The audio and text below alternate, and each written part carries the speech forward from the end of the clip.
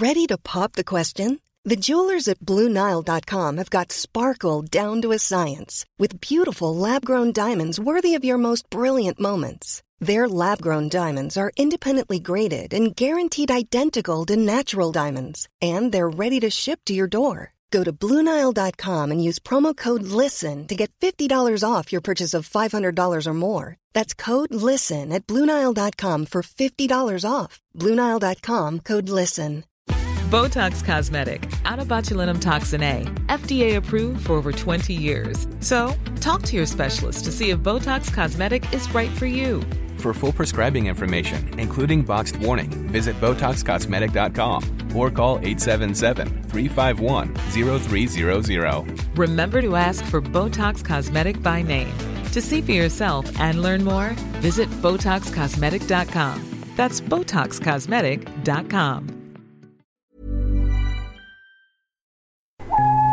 The following podcast is a member of the Great Big Owl family.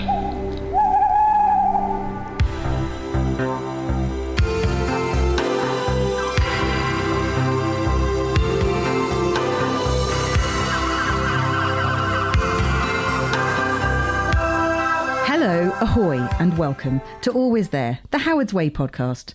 I'm Julia Rayside. Thank you for joining me as I navigate through every single episode of the 1980s seafaring soap opera set in the fictional English coastal town of Tarrant. It would be a lonely voyage without you. My shipmate this week is the presenter of another excellent podcast, John Rain, who presents Smashpod. John, welcome. Hello, thank you. Hello, welcome. So when I invited you on my Howard's Way podcast, after you stopped laughing, what were your thoughts? Memories. Did you? So you watched it when you were young? Well, forcibly. Yeah, I used to go around to a friend's house, because it was Sunday evenings, wasn't it? And it would kind of be the thing you're shackled to. And I can't remember what, but I think something was on like after. Like Terry Waite and a radiator. Exactly. That's how you remember Howard's Way. So it was like, oh God, when is this going to end? Okay. There must have been something on after it, and I don't remember what it was. Were you allowed to stay up that late? This is like 7:45 on a Sunday evening. Yeah. Were you? Yeah. Crazy. What year did this start? 85. We're in 85 at the moment. Okay, yeah. so I'd have been probably 8 or 9 or 10. Yeah. Whenever, because it went on for years, didn't it? Yes, it did. No, literally years, yeah. I'd have been round at a friend's house, and there must have been something on afterwards. So I remember us sitting there thinking, God, when is this going to end? I need to find out what was on afterwards now. Yeah. Something even more inappropriate for young John to be probably watching. like Jim Will Fix It or something. No, certainly not this time and not on a Sunday. And this is 1985. We're now up to episode 4 in the first series. And you joined the story. I don't know if you remembered any of it at all, but you joined the story at a very dramatic moment. Very dramatic. So did you know anything about this woman who's just jumped in the sea? No. Okay. So Abby, who is the unhappy, dowdy daughter of Polly, the rather... How would we describe Polly? She's promiscuous, drunk, a lush, massively flirtatious, yeah, and generally a bit of a one. Abby has a very unhappy daughter. She's depressed. She has a dark secret, and she's just flung herself in the Solent. So we join her being rescued by Leo, who's the son of the main character, Tom Howard. Yeah. And the first thing we see in this episode is the two of them like beached fish on the shore, trying to spit up the most of the sea that they just swallowed. And Abby says, when Leo asks her if she's okay, she says, "I'm a bit wet." And he replies, "That makes two of us." And I'm just wondering if it was the scriptwriters having a little joke with us. Yeah. They're like the two wettest characters in the whole show. I've got questions, actually, because you say this is in a fictional place called Tarrant. Yes, throw all of your questions at me. I'm ready. I know everything. Okay, so how do we know that's back onto the Solent? Whereabouts are we thinking here? Because we know it's based on the south coast. They take day trips to the Isle of Wight, which is across the Solent. Yeah. And the location they film in is on the Hamble Estuary, which is the river that feeds into the Solent. The small stretch of water between the mainland and the Isle of Wight. Is it named after Chris Tarrant? See, no, I don't think so. But then I don't know. I don't know what the thinking was, actually. I need to know the origins of the name. I'm going to have to find out. But yeah, Leo's wandering around the beach doing what? We don't know. He's going for a walk on the beach, which is what you do when you live in Tarrant. You've got literally nothing else to do. Before you had the internet. There's no internet, there's no phones. He's got a motorbike and a leather jacket. That's literally all he's got. So sometimes... Now he'd have probably been at home and she'd have drowned. He'd have been like at home watching, I don't know, Call of Duty. Yes, probably. I'm really old. He'd have been playing some kind of a... Maybe, I don't know, what were the games consoles in 85? Like, what would he have been playing? Spectrum. Yeah. He'd have been playing a Spectrum or a Commodore. He has neither of those things. His interests are ecology and helping people. He's really boring, isn't he? Some might say boring. Some might say really empathetic and kind to others. I mean, you know. I'd say boring. Okay, fine. He's very lucky that he's zeroed in on the other most boring person in the world. There. I don't think that was an accident. I think they found each other because they're both in need of another dimension. Maybe that's the only way he can pick up chicks is by walking along there, seeing if anyone jumps in the solar. Now, do you think this is something he's done before? Oh, yeah. Okay, fine. Well, he had it down, didn't he? He was like, get on the back of my bike. I brought a spare helmet. We're going home. I've got clothes for you. Yes. Sit by this fire. Yeah. If she'd have looked down on the floor, there's probably chair marks from the last woman that was there. It's not a fire, John. It's an Arga. Arga. Yeah, he opens the door to the Arga that she may better dry herself. Did he buy it in the Arga catalogue? No. Is he like Buffalo Bill from Silence of the Lambs? Like next week in Howard's Way? Well, now I think he is. Next week in Howard's Way, does he have a sofa to get in the back of a lorry and a bad arm? Help me. Was she a big fat person? You know, that kind of thing. Now I'm imagining he's got like a lockup somewhere and all kinds of horrible things. He's got the classic serial killer profile because he's got an unhappy home life. He lives at home with his mum. Yeah, and she's got the classic won't be missed victim profile. Yeah, she has actually. So this is all feeding into my theory that this is shaping up to be a whole other show. Yeah. Okay, fine. Well, it's a theory to mull on as we carry on. But when she falls in the water, it's backed by the Miami Sound Machine. No, it is. It's like Mike Post. Yeah. I made a note of this. The music is so, like, suddenly action synth as she's, like, trying to pull the seaweed out of her mouth and she's thrashing around. Because in this period in America, if this music was used, it would be a cop car going through cardboard boxes. But because it's Britain, it's a lady falling in the sea. The way you say a lady. Well, she is a lady. She is. She's a person of the female persuasion. She's not a girl. No, that's true. You know. No, because she's been to finishing school, and when you come back from finishing school, you come back a woman. See, I guessed that. Yeah, you did. You could just see by looking Again, at I've profiled her. I'm really scared of you now. I also like the way he rubs her back quite horribly. He's getting the seawater out of her lungs. Yeah, but to the point where she turned around and go, I'm all right. She doesn't, though, because she's an idiot. Anyway, she's been saved. She's now she's drying off in front of an Arga in a stranger's pullover, and for now everything's all right. Meanwhile, we meet Jack and Bill, who are in the pub smoking cigars and drinking scotch, as Jack always is. And there's a really one of my favourite lines. So Jack is the owner of the boatyard. You'll meet the boatyard later. Yeah. It's a character in the show. It's not a building. It's actually a person. Jack and Bill work at the boatyard together. Jack owns it, and Bill is like his sort of right-hand man and boy. 30 years he's worked there. And so this kind of Ponce, clearly down from London for the day, walks up to the bar where they're drinking, kind of waggles his eyebrows at them. He's wearing kind of a silly sailor's hat and then wanders off again. And Jack gruffly says to Bill, "Weekend mataloes."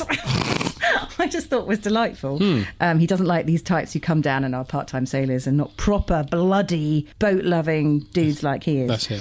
And then a little bit of a return to Leo and Abby by the Arga. Still wet, still not drying out. Yeah.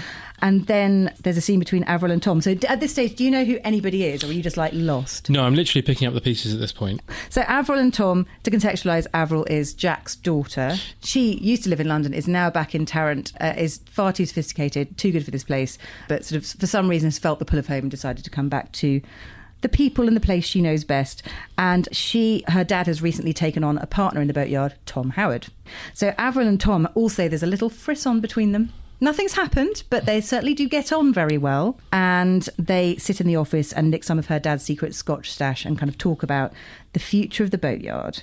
And then we go back to Abby, who, I mean, she never stops moaning. Abby's only sort of MO in this show. She's so Abby far. Negative. She really is. That was almost a good joke. Thanks. 8 out of 10. Thanks. She says of her mother's disregard for her, "You can't wear me, you can't show me off, so I'm useless to you."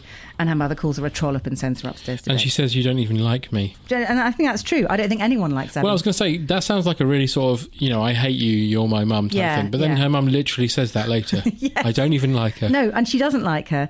She doesn't like her family. She doesn't really like Tarrant. She doesn't like any of the people there. People in Tarrant only care about boats, status, drinking and fashion. That's all they care about. But also her mother at this point, when she calls her a trollop, she looks over to the living room and there's a gentleman in there drinking an alcoholic drink. And I think at what time of day we don't know. But we don't know. Yeah. It's unspecified. But then Abby does say that makes 2 of us in the family or something like that. Yes, no, more than one in the family is probably too many. Yeah, and Polly's taken back by this. Well, she is. But call a spade, Abby. Your mum is a bit of an old slag. If you don't mind me saying so, she's a whore.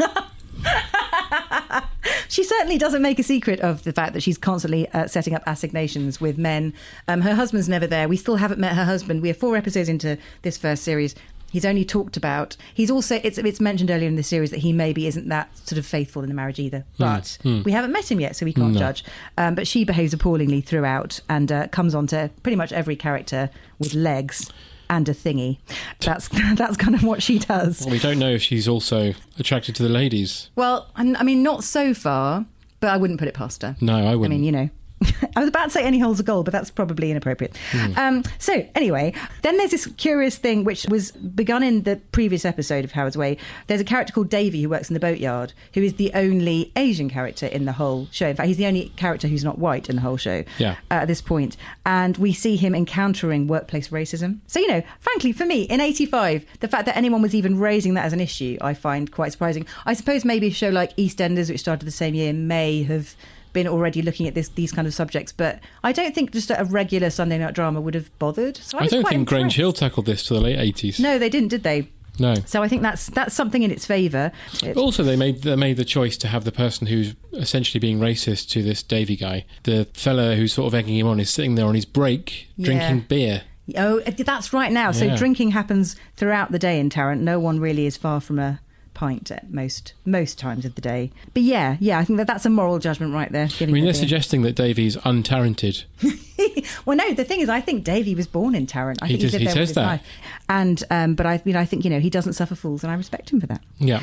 Meanwhile, Jan, who is Tom Howard's wife, yes. Did you follow that much? I did. Very fashionable lady, always wearing fashion slacks. She's very, you know, she has angular hair and amazing earrings, and, you know, interesting and voluminous clothing. She's gone to Southampton because she's decided to throw herself into a career. She's a former housewife who's now decided, sod everything, I'm going to be a career woman. And that's the way she's gone. So her character's had this recent epiphany. But it does mean that she has to get her mum in from Chichester to cook the family tea, because she won't be there to do it, and clearly her husband isn't willing to step into the booth. Well, he's wandering around the boatyard looking sort of wistfully at the sea. Yeah, he keeps on sort of breathing in the boatyard and finding things wrong with it. And this is sort of setting up a tricky relationship between him and Jack, the owner of the boatyard, because Tom wants to bring in new methods and start being more efficient and getting the place making money, and Jack doesn't like the fact that he's sticking his oar in. See, every recording, I can't get away from the boat puns. I'm not going to apologise for them anymore. I'm just going to keep doing them now. Cox. Sorry, what? The boat pun. You can't just shout that in the middle of a podcast. Well, I mean, you can. You failed to control your guest. Fannies.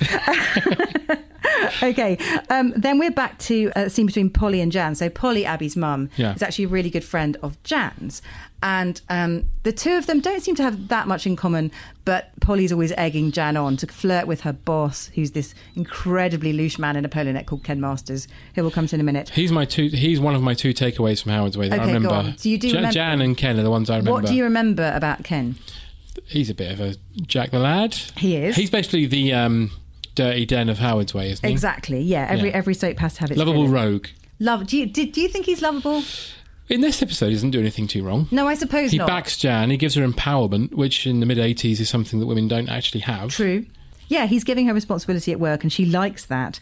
But I think he's doing it for perhaps nefarious reasons. Yeah, I'd agree. I think he also does respect her, because he's shown to have a girlfriend really on in the series who is effectively a cardboard cutout. And so Jan's the first woman I think he's spent time getting to know, who he actually sees a bit more in than just, you know, a pair of tits.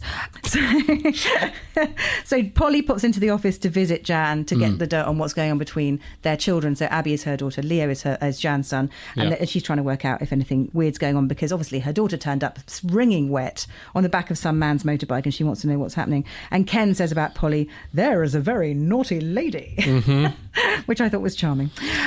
And she confesses that she doesn't like her daughter. Yes, exactly, which is, you know, I mean, we could already tell that by the way she was just utterly vile to her. But it's the first time she says it out and out, you know, in that naked way.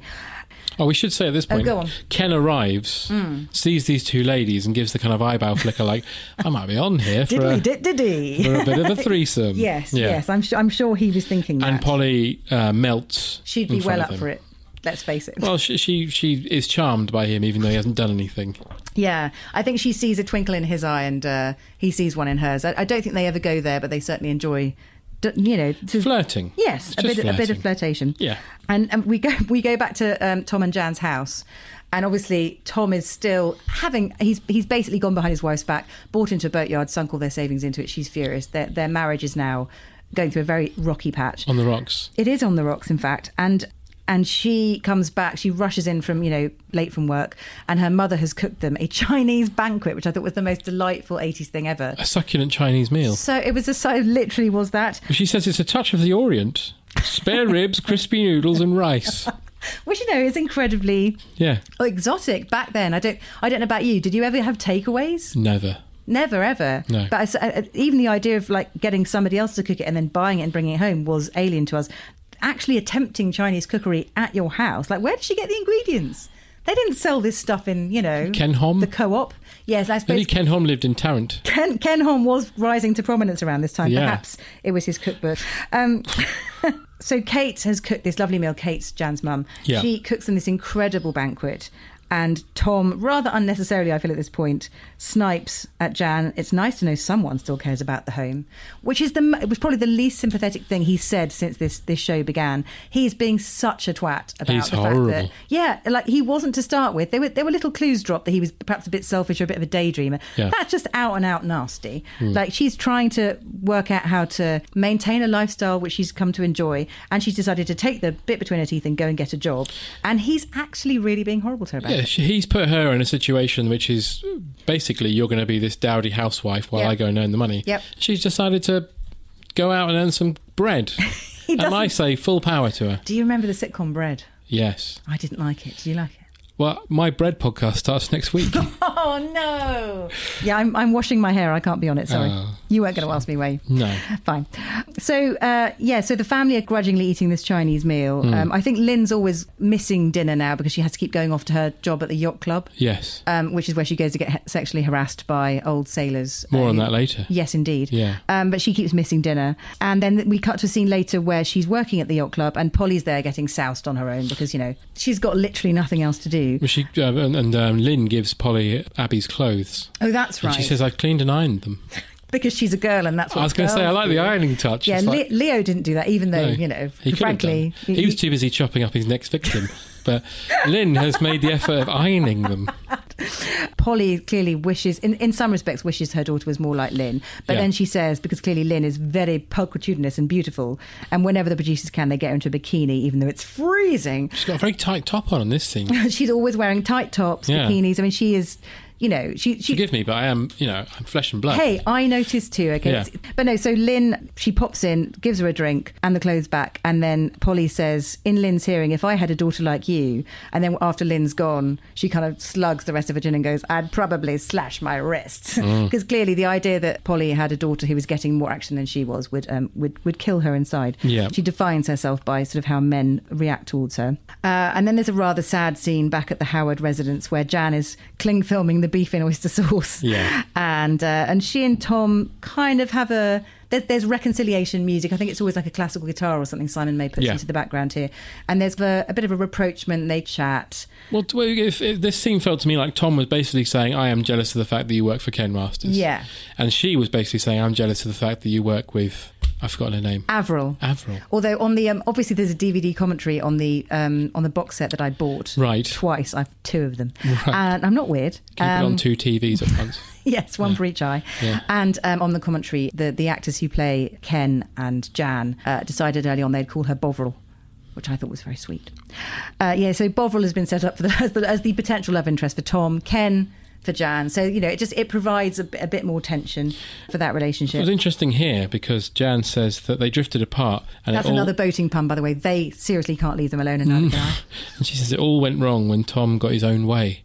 I know. Howard's way. Which brings us back to the fricking apostrophe. It drives me spare. I know this has been discussed at length in other places, other forums on the internet, but it's Howard's plural apostrophe way. That's the title of the show. I only realised it about a month ago. I'd always thought it was Tom Howard's way and they'd just taken the Tom off. So I do not understand. So you mean it's the family's way? They're going their own way? Doesn't make any sense. Because otherwise, I always assumed... This was me as a child. Okay, go on. I always assumed the title Howard's Way referred to the boatyard. But it's called the Mermaid Boatyard? Yes, but I didn't know that when I was a child. Way. I thought it just meant the boatyard is in Howard's Way. I see. Well, apparently it was originally called the Boat Builders. That's shit. And also they realised it was shit, but they also thought people might think it was a documentary and not watch. Should be called Boat Enders. Well, it started Boat the same Street. year and obviously had the same composer. So, Yeah. they could have just gone that way. Boatside. Tweeted it as like East End. Keelside. Any more? Boaterdale Farm. Boaterdale. Yes, no, this doesn't work, does it? No, that doesn't. So over the Kling film Chinese Banquet, they acknowledge they've drifted apart. Neither seems very able to do anything about it. And we kind of leave them. Well, no, in we don't, suspension. because the end of that scene is Leo slamming the door. Well, he's And very she upset. says, "Can you see what this has done?" To our kind, sweet, And remember lovely, The wet Exorcist. Leo, who's now become a serial killer because we argue a lot. Do you know what you did? You cunt, son. Crikey! He pushed a woman in the river. Sorry, you can cut that out. I said river, I meant to say sea. Estuary. So this episode is actually it was the bleakest one so far, apart from the fact that Leo is now on a killing spree and no one can stop him. Well, we also now cut to Nick. Oh my God, creepy Nick. I'd forgotten all about him. I stay here to look at you all night. Yeah, so Lynn is now working in the yacht club. Apparently a friend of hers, they must have clearly grown up in the same area. He's always hanging around the bar. He's called Nick. His only function really is there to kind of leer at Lynn. He looks about 38. He looks about 38. He kind of makes suggestive remarks all the time while talking to her tits, and it's all a bit bleak. And it's clearly building up to something, but he won't leave her alone. Some sort of climax. Well, no. But he won't leave her alone, and he suggests that because all she really wants to do is crew on a boat because Daddy has sold her boat and she's really, really upset about it. Oh, I didn't realise that connotation. Right. So one of the that makes sense. One of the things Tom had to do to buy the boatyard was sell the beloved boat that he had designed and built himself. Shit. Yeah, and it was like Lynn's favourite thing. It was like Lynn's best friend. Was it called Howard's Way? No, it was called the Flying Fish. The Flying Fish. That would have made sense if it was named after a boat. Yeah, no. They're named after... In fact, the next boat that Tom builds is called the Barracuda, also a fish. Yes. Doesn't that get mentioned later on? Yeah, no, because he hasn't designed it yet. Oh, yeah. We can't travel in time. We simply can't. We have to stay in episode 4. You're right, sorry. So she's putting up with creepy Nick. She's generally upset because all she cared about was going sailing on that bloody boat, and now the boat's gone. So she's working at the yacht club to try and find another boat to sail on, which is going to lead her down a tricky path. Anyway... Leo shows up. No, is this at the yacht club? That's Yeah. right. He kind of prevents her from being raped by creepy Nick. Basically. And Nick then, orders champagne.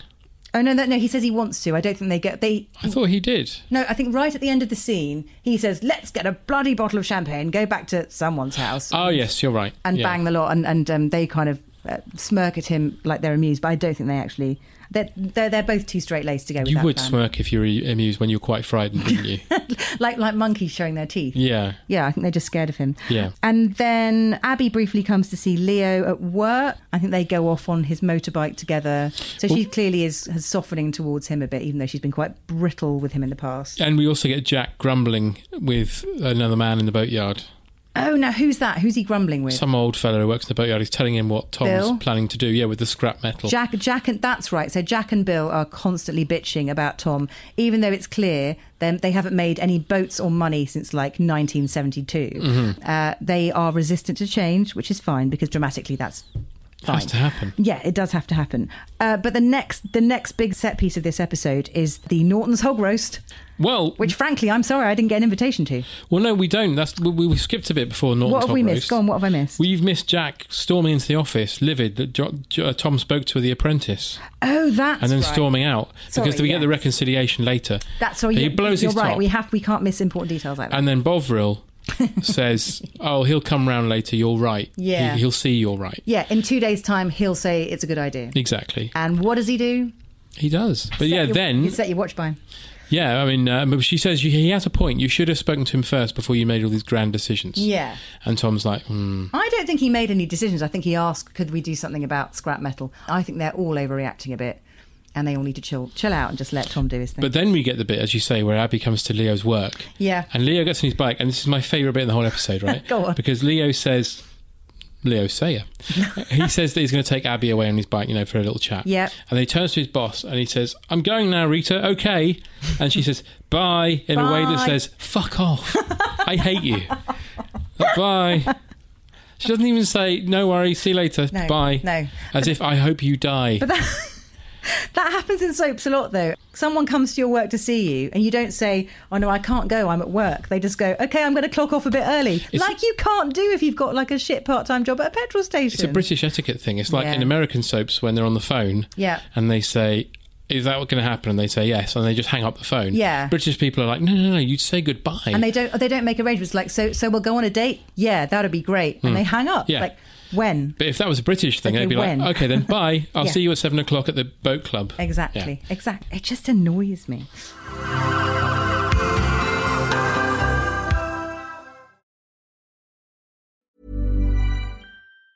Life is made up of many gorgeous moments. Cherish them all, big and small, with Blue Nile. Whether it's for yourself or a loved one, Blue Nile's unrivaled selection of expertly crafted fine jewelry and statement pieces help make all your moments sparkle. Blue Nile's experts are on hand to guide you, and their diamond guarantee ensures you get the highest quality at the best price. Celebrate a life well lived in the most radiant way and save up to 30% at BlueNile.com. That's BlueNile.com.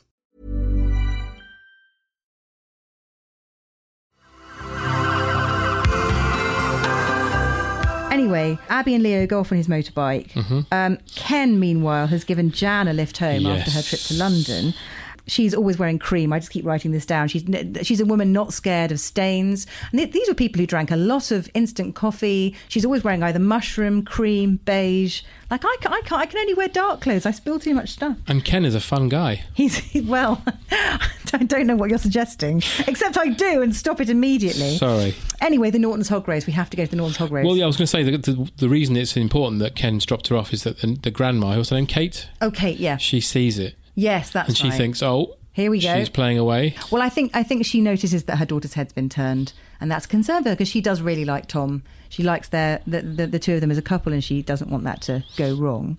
But can we go to the Norton's Hog Race? I was just going to say, then Tom comes in and says, come on! We're all going to the Norton's Hog Roast, like it's an exciting thing. Yeah, but sounds sexy. Have you ever been to a party this? And this looks like the party to be at. Also, by the way, can I ask you a question? I'm sorry, we're going to get to the Hog Roast, but I need to ask you a question. Okay. Just say, for instance, we're in the pub, right? Yeah. And someone and your husband comes storming in and says, we're going to Norton's Hog Roast, right? Yeah. And you say, but I haven't got anything to wear. If I turn to you and say, don't worry, I'll lend you some jewellery, would that be enough? It's like, but I can't just go there wearing jewellery. I wanted it to be, when they get to the Hog Roast, I wanted Kate to be naked, apart from some jewellery. A necklace. Yeah, I think it's a delightful throwback to the era that Dulcie Gray is from. She's the actor who plays Kate. She's a 1940s film star. She was like a huge name in British cinema. Really? Yeah, and I think it's a lovely touch that the only thing she's worried about is she's only wearing an incredibly neat, crisply ironed white blouse, a lovely cardigan, and some super slacks and a rather smart pair of shoes. Like, I simply can't go out looking like this. It's like, of course you can. Don't be stupid. Also, before we get to Norton's Hog Roast, oh my God, we're never going to get there. Kate was cooking another succulent meal. Another one, and yeah. Jan was asking if she needed any help. And Yes. she was basically going, no, I'm cooking this fucking meal. Get your fucking nose out of it. Yeah, and now no one's going to eat it because No they're one's going gonna to eat hog roast. But now they go to Norton's Hog Roast. Yay! Yay! So Norton's Hog Roast, it turns out, is the party of the 80s because not only does it have a constant soundtrack of Go West, Nick Kershaw, all the hits of the age, it's Anthony Head's party. Giles from Buffy. It's the gold... Dude, he's not Giles. He's the Gold Blend guy. Yeah, you're right. He's not Giles from Buffy yet. We don't know what Buffy is. He is the Gold Blend man and he is hosting... Was the he most Gold Blend excellent- man at this time? I can't believe he wouldn't have been. He looks like a child. Either he was already or he was cast as the Gold Blend man because of his incredible performance in Howard's Way. I reckon it's the latter. Okay, well, then I'm fine with that. Yeah. Obviously, Lynn is immediately in a bikini. It's a freezing day in, I'm guessing, I was going to say, February. that swimming pool looks fucking freezing. Every exterior shot in Howard's Way looks absolutely perishing. And she's in a bikini whenever the producers can persuade her to be. She is resplendent by the pool, reclining, sort of talking to young men. Anthony Head is running the show. He's Phil Norton. And Lynn is keen to go to his barbecue because he owns a boat. And he sails in lots of big races, and she's hoping to, impress him with her sailing. Dare I and say join he's his a crew. playboy? I think you could say he's a playboy. I can't see any other discernible stream of income. No. He just owns a house and is fabulous. Yeah. Drinks a lot of He's got a swimming instant pool in coffee. England in the mid-80s. That's quite exactly. exotic. And a garden big enough to host a large barbecue with hog roast and free bar. So, and everyone's drinking champagne. Like, it looks pretty fancy. Exclusive. Yeah, the whole Hog family, roast. the whole family goes. Apart from Leo, who's obviously at pensive point with Abby, discussing. By the way, it's called Pensive Point. I've go there called if it that. Oh, you have? Yeah. I was going to say. There's a couple of places where people in Tarrant go to think. There's like a sort of contemplation copse Right. which is near Pensive Point, and then if you go beyond the trees, then you get to actual Pensive Point. I'm learning Sometimes things. you can have like a picnic there to talk about the future of your boat or your child, or sometimes you can go there and just be sad and quiet together. Is there a dogging dell? I wouldn't put it past them. Yeah, probably. In fact, I'm now wondering if Pensive Point's where Leo's buried all the victims. Absolutely. Shit. If I was Abby, I'd have been a bit more interesting in Pensive Point, because Well- he literally shuts up for ages just to hear her moan. And then they just sit there quietly. They come back later and they've just sat there saying nothing for like an hour. She says something like, you haven't said anything for 25 minutes. And I thought, what a fucking raging date this is. I don't know if either of them is seeing it as a date, but anyway, back at the banging party, in stark contrast to Abby and Leo's tete-a-tete, there's a lot of Go West going on. First of all, we hear We Close Our Eyes by Go West. We close our eyes. Thank you for that. So you forget, they were some serious chart toppers back in the day. Yeah. Also then Eye to Eye later on. It's another one of their big hits off the Go West album. Their album was called Go West by Go West. The first album I ever bought, interestingly, on cassette. Wonderful. First album I ever bought for my own Bush Walkman. I hope you're writing this down. From the the Junior Rayside fact file. What was the first album you ever bought? First album for I ever yourself, bought. you chose it for yourself. Bad, Michael Jackson. Oh yeah, so that was my brother's first one. Yeah. So you see, if this was Looking, you're really filling your fact file. Did you column read Looking? Yeah. I did every week, because it was the TV magazine for kids, wasn't it? It was ITV's magazine. Yeah. I used to get it because they always had good pullouts for like Street Hawk. They did. And Superman 2. The Street Hawk one was great because it had they gave you like a blueprint of the bike about how it all worked and all the buttons, what they did. Didn't they do that with Airwolf as well? I think they did. I think but I was more of a Street Hawk kid than Fair Airwolf. enough. Sorry, everybody. No, that's fine. Everyone's always said to me, "Oh, shut up, Airwolf's better." I'm like, no, it's got Ernest Borgnine. I don't think you have to pick. And also, which one had Ernest Borgnine in?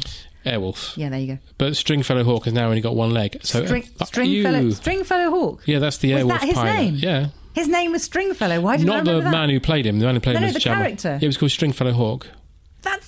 How did I not remember that? I don't know. I would have thought you'd been up on Stringfellow Hawk. Well, I thought I was, but now The I'm like... Street Hawk guy was called Jesse Max. That's like right. Max is in Speed and... That's right. That was like a gap in my knowledge about. That's amazing. Stringfellow Hawk. Stringfellow Hawk. What a shit name. Oh, we've skipped something important, actually. No, we haven't. We haven't even had a first bite of a hog roast yet. Well, I was going to say Leo and Abby talk, and she drops the bomb. She drops the bomb. Yeah.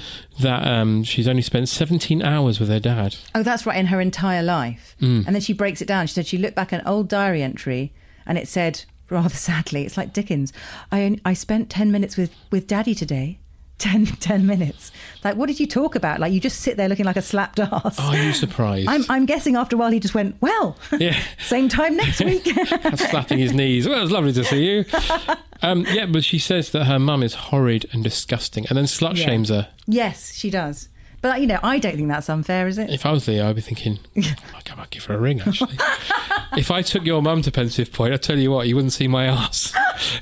Be a blur. I think Leo's a virgin. I don't think he's... He is, but sometimes, Anyway, so Go West are still giving it some at the... they're not actually there, but like there's two DJs. They may as well be there. There's two DJs dressed in white in a white gazebo, and you just keep on seeing them out of the corner of the shot, and they're kind of dancing very badly, trying to look like they are the life and soul of the party. Like, just play the records and stand still. You look stupid. Is this while Tom's talking to Roy Evans from EastEnders? Now, yes. Yeah. Now, this is where I, obviously, since starting to watch Howard's Way again and get really quite involved in it, this is one of my 6 degrees of separation from Howard's Way. So Roy from EastEnders is played by an actor called Tony Caunter. Tony Caunter plays Dave in this episode, just this episode. I was only in this one. He's an old business friend of Tom's, and he advises him about sort of boats and design and where the gap in the market might be, because Tom is trying to think future and what the business could do next. And Tony Caunter used to be in the RAF with my dad. No. Seriously. No way. No, I'm not even joking. That's amazing. I know. Every time one of those comes up, I get really excited. Later, I'll tell you about the boiler engineer last week who came to service my boiler. And he was a mate of Maurice Colborne, who plays Tom Howard. Actual mates. Shit. Like, I'm not even joking. Shit. No, seriously. So where I live in East London, and the nice British gas engineer turned up. He's called Eugene. Hi, Eugene. He was a really, really nice man. And he said, actually, I live literally just around the corner. He pointed to his road, which is the road that comes off mine. Yeah. And he said, I've been living here for about 30 or 40 years. And I started saying something about mortgages. And I said, I've just been watching this show where all the characters in it are in their 40s. They've paid off their mortgages. Can you imagine? He was like, what show's that? I said, well, it's interesting you should ask. It's Howard's Way. And he said, oh, Howard's Way, I know that. I was like, no, you don't. Surely, most people have forgotten it. And he said, me and Maurice Colborne, he used to come to my house and pointed at his house. and we used to play cards. And I was like, I am living 10 yards away from where one of my heroes used to play poker in the 80s. Didn't he die in France? He did, very sadly, yeah. He didn't actually make it to the end of Howard's Way. Howard's Way had to carry on without him. There's a very sad was Wikipedia dreadful. entry about that, actually. Yeah, It says he died in the arms of his family. Yes, so he was on a break in filming. It's the saddest thing ever, and it was a huge deal at the time that he was the centre of the show, Yeah. and then suddenly he wasn't there anymore. But yeah, he was in a break from filming in Malta, and he went to his holiday home in France, and he was a very fit, healthy man in his late 40s, and just keeled over one day of a heart attack, and that was that. Sorry to ask, because you're probably going to cover this later on, but how did they cover that in the programme? Well, I mean, they had to, obviously. He was in the show, he was filming in Malta. His character was away in Malta. They must have had some filming deal with Malta because they kept going to Malta Right. in one of the series, in series 5. And while his character was in Malta, all the other characters came back. It was at the end of series 5, and his character was, they said, still off doing business in Malta and would be delayed. He was staying there to work on a boat design with somebody out there. And then at the very end of the series, the news comes that Tom has been lost at sea, or he's been drowned at sea. Oh, my And they goodness. had to act all of that. And they were all really close, really good friends, and they had to act that awful storyline knowing what had really happened, obviously. So how many more series did they get out of it? They did one more series after he Right. went, and it was, which I think was right and proper that they stopped. Actually, weirdly, Maurice Colburn dying was probably one of the first, because I think my grandparents, I was quite young when they died. It was one of the first deaths I was aware of, like a really famous person who was important to me. Suddenly, it was quite a shock. I was 10. I was like, oh my God, he's dead. Jesus, yeah, sorry to derail you. Wow. But we can't go back to the hog roast now. It's like We're always the welcome. champagne. We're always welcome to the hog roast. At Norton's hog roast, the champagne's gone flat. Everyone's feeling a bit So sad. Tom's talking to Roy Evans from EastEnders. That's right. Yeah. This is the middle of the party. Roy from EastEnders, Tony Caunter, is giving him advice about what kind of boat he might want to design. There's loads more go west. Polly obviously makes another beeline for Tom because she's probably had a few glasses of Touches his champagne. pecs. She does. Now, she actually gets quite physical with him. Yeah, and he doesn't like it. It's a bit creepy. And I liked that moment because he could have been very much like, oh, my Yeah. marriage is in trouble. Yeah. But no, he doesn't falter. no, but I think he wouldn't. He doesn't really find people like Polly attractive, I think, anyway. But he's always very gentlemanly and humours her, but kind of keeps her gently at arm's length. And she knows not to push it too far. Yeah. And also, it's her best friend's husband. Even she has got some sort of, well, she probably hasn't got any qualms about it, but she never pushes it too far. And meanwhile, Phil Norton invites Lynn sailing with him, which is what she really wants. But obviously, what she really wants and what he really wants, I think, are already obviously going to be two different things. Yeah.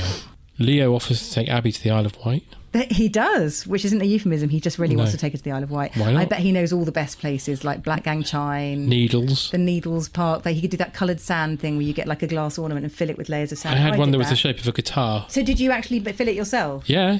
Me too. And I went to the glass blowing factory there. Yeah, me In fact, too. I think I watched my thing being blown, Did you? as it were, to put the sand in. And we went on the chairlift. I went on the a school chairlift trip. was fucking terrifying. Terrifying. It just Did you do wobbles. It just swings side Yeah. to side. I think it's still running, but I wouldn't go on it now. No. What have you paid me? Imagine the safety things I went on there in 1988. Imagine Yeah, I how think I much probably did as well. attention they paid to safety in those days. I'd say it was zero. So all my family holidays were seeing grandparents down there. There's plenty to do if you're really little, but I can't imagine. I mean, I imagine Leo's going to take Abby to some lovely nature reserves and, you know, Something very boring. up Tennyson Down or something. He'll take her up Tennyson Down. Well, it'll be exciting for Abby because she's a very boring person. She's somewhere else to stand and brood windily out to sea. Anyway, so the end of the barbecue sees Lynn getting what she wants. Tom's got a sort of the fire in his rocket now to go off and do something really exciting. I love this bit because Jan's having a tete-a-tete wanders with off. Kate. Yes. He comes over and basically says, I'm fucking bored, I'm going home. Yes, that's right. He's like, you've got the car keys, haven't you? Yeah. And he just pisses He's like, off. I think I might walk. It's like, fuck you. It's just another way of underlining that he really is going Howard's way. You're right. He's just not with the family anymore. He really couldn't give a tinker's cuss about them. And to the sounds of Wouldn't It Be Good by Nick Kershaw, and Jan kisses him. she runs up as the chorus surges. Yeah. She grabs him, kisses him, and then Polly says something really poisonous about, there's the actress of woman who's about to go off and cheat on her husband. That's right. Ooh, I mean, she's perceptive, I'll give her that. Tom wanders off. On the next day, we are on the Mickey Mouse, which is a slightly unlikely name for Phil Norton's boat. But anyway, his boat, for good or for bad, is called the Mickey Mouse. I'm guessing that's just the only boat they could get, and they weren't allowed to change the name. Really unfortunate camera placing in this scene as well. So it kind of looks like she's wanking him off.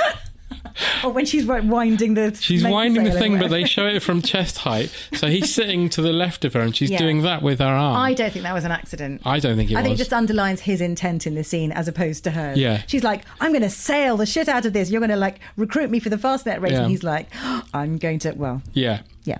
Anyway, so she's out sailing. She's doing her darndest to impress him. He is impressed, but not for the reason she's hoping. No.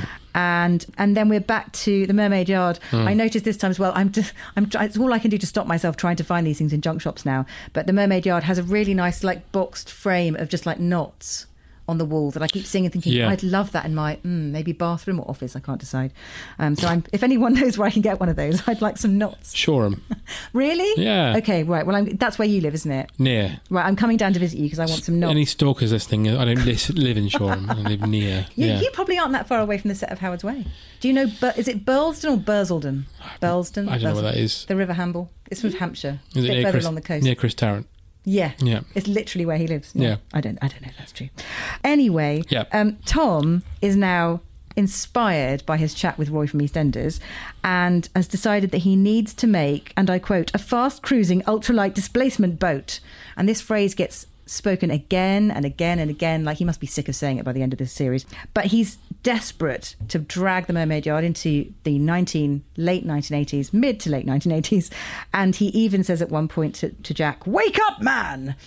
Because, you know, the passion, it has to be clear he's very passionate about fiberglass. And Jack doesn't countenance anything. Jack says, "A boat not made out of wood is not a boat." What is it then? I don't know. I really enjoyed that line. tub. I just wrote here, Jack really likes wood. He loves wood. The romance of wood. He doesn't stop going on about bloody wood. And the two men are kind of deadlocked. And Jack growls at him, "We'll see whose yard this is." He's a bit stupid because he must realise that his daughter is already very much siding with the new partner in the business, and his daughter also owns shares in the boatyard. So between the two of them, it's not really his boatyard anymore. They will always countermand anything he says because he's an old dinosaur. He needs to get with the programme. He needs to. Wooden Or be boat. murdered. I'd have him murdered. Well, I know someone who could do it, and he knows somewhere where he could bury the body. But he's not sexually attracted to him, so it won't work. Is that his MO? That He's never going to have sex with his decapitated head. This is not how I saw the end of this podcast going. But You invited me on this. What did you expect? I did, didn't I? Okay, Sorry. well, lesson learned. Okay. Yeah. Now, obviously, before we go, it's become traditional that guests on this podcast So I hear.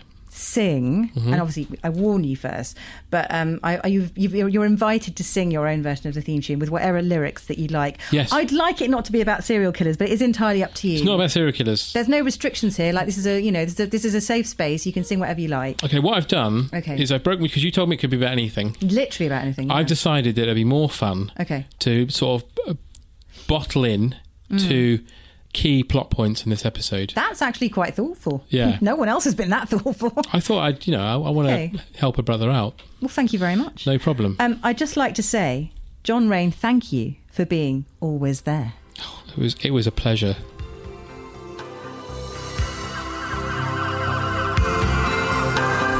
Leo's care. Abby has Leo's care. Jack has had a proper mare, as he's obsessed with wood. Like a Dick Splash, Tom and Jam, problems like any fan. Luckily for them, they can kiss at the Norton Hog Roast. Done.